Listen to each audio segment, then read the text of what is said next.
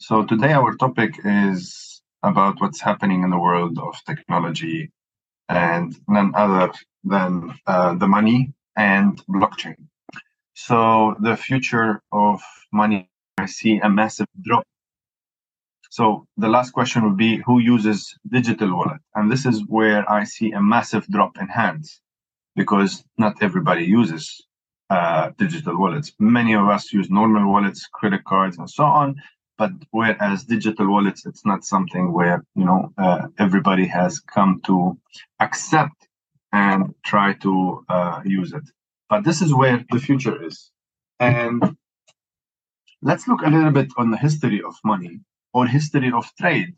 We started from shells to cows to coins to actual physical money, and then things is no longer the same. It's going digital. So what is the future now? The future now, all was changed on the night of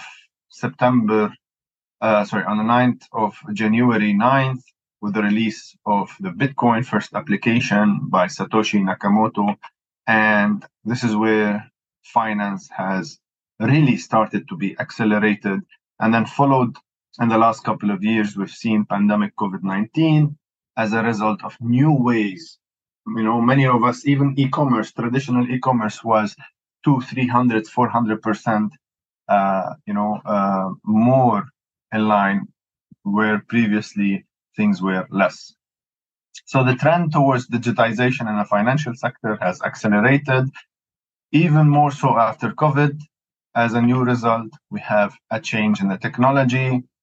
We have change in human behaviors, which is now we're witnessing more. We have change in the operating model, and of course, the role of fintech in shaping all of these. And guess what? Data has become our new oil. It's no longer just the oil. Things has changed. So COVID pandemic has changed the way people live, work, socialize. 343% rise on new behaviors. So how can we take these new behaviors and push them even further with crypto or decentralized finance? In 2023, 500 plus billion in new investment in alternative finance were invested. Imagine those numbers. Those are huge, huge numbers. Things are moving to something called open banking, to open finance, and then to open economy. From closed banking, where we are today, open banking is about, already started seeing it in some of the countries, some regulations, was it in Arab region, in UK, in part of the US, but it's still in the beginning. Then open finance, where anything can be as a utility, open product, open process, open innovation, and open access. But all of this, it couldn't be empowered without open economy and the role of crypto and decentralized finance utilities. So we are living in a flat banking system at this point, but we're moving towards the future of digital assistance and open economy, managing anything with everything and automated. Even telco has a role, but they're not yet realized it. Soon we'll be deploying something, and it's already started. We have 2 governments in the world, central bank digital coins. And those will be playing part of digital coins or cryptocurrencies towards opening the economy. So why are we talking about the future and digital finance? First, inclusivity. Today's problem with finance is not inclusivity. It's too expensive. Some of the services will deter us. Not everybody has access to local branches and so many other things. So moving on a digital aspect can help us, from cutting fees to distance cutting and to providing different types of loans or help weren't available before. So more efficient financial services, promote economic development, and promoting economic development is really part of what we want to see. So why open economy? is really to gain access to a wider range of financial products and services, and most importantly, to more people. Interoperability with anyone and everyone. So we will be putting products in the future that are open to anything, automated with was it APIs, was it open structures, was it open banking, or anything. And to have a greater control over the data. Today we are in a war of data, so we will be needing some more controls on this, and we've seen Europe leading on the general data protection regulations, and then later on other countries started adopting it. But the war of data is very important, not just because of the privacy, because how much data is being sold for nothing. For example, when you go on Facebook, you are selling your data without you are consenting to that, but without your actually awareness that you are selling your data. And who is benefiting in it? The US and Facebook. So technically, you're not benefiting anything. And this is where we want to have more further controls. And lastly is engage with financing and empower better financing decision, because guess what? Companies that does not depend on its data cannot take the right decisions. And this is where we will see the rise of APIs. What are APIs? Is application programming interfaces where they can give us services before we wouldn't be able to be automated or interacted with. So agreeing on the data of new oil, how can we venture into the data of new oil? Because we're talking about the money, right? AI and blockchain. Those are the two important technologies and elements that will play role. They are enablers. And this is where we see the decentralized finance that will innovate faster than traditional finance, because traditional finance, as much as it opens, it is still will be locked.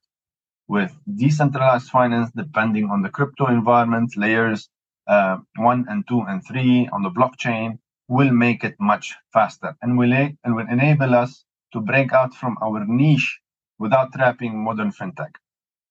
And then we have more advanced fintechs. DeFi is short for decentralized finance. It's an umbrella of peer-to-peer financial services on a public blockchain, eliminating in the man in the middle and lowering fees, and most importantly, lowering fees. So it's very important to promote this use of peer-to-peer and help transactions. So where are we in the blockchain in fintech today? Consumer-facing billions of users on the mortgages, identity, wallet, exchange, simple transfers and payments. B2B services are started to be enacted upon, was it on insurance or escrows? Trading and capital market, thousands of use cases on the security instruments, syndicate loans, clearing, settlements. All of this could be done today on a blockchain using DeFi.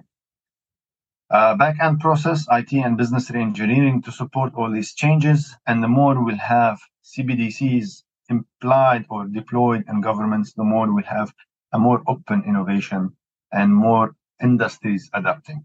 Inter-industry intermediates, clearing networks, and international transfers.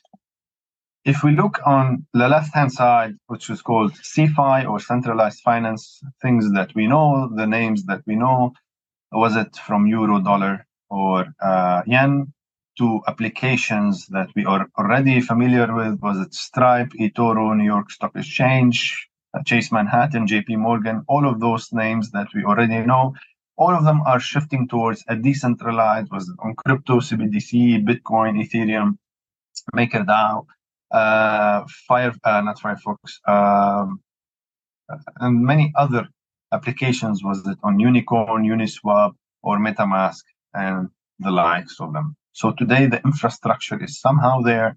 The move, we are still early, but the move is coming.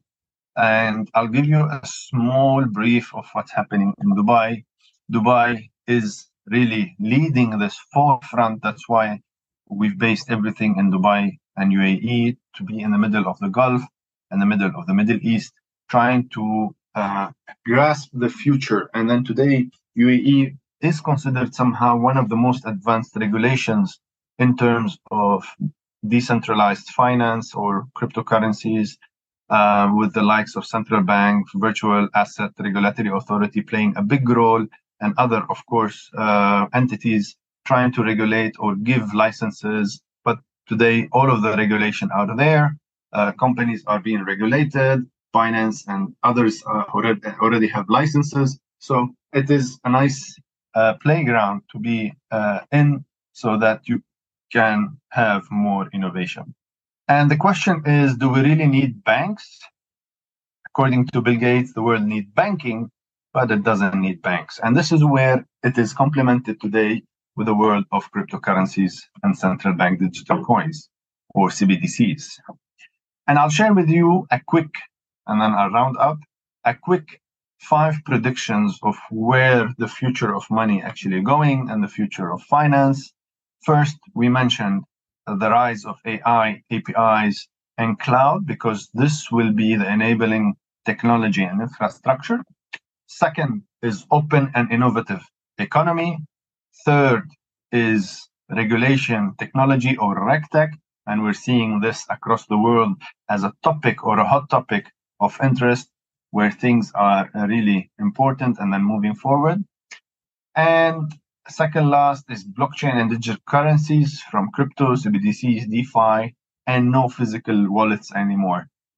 And lastly, the mode of interface is the metaverse. It could be 2D or 3D.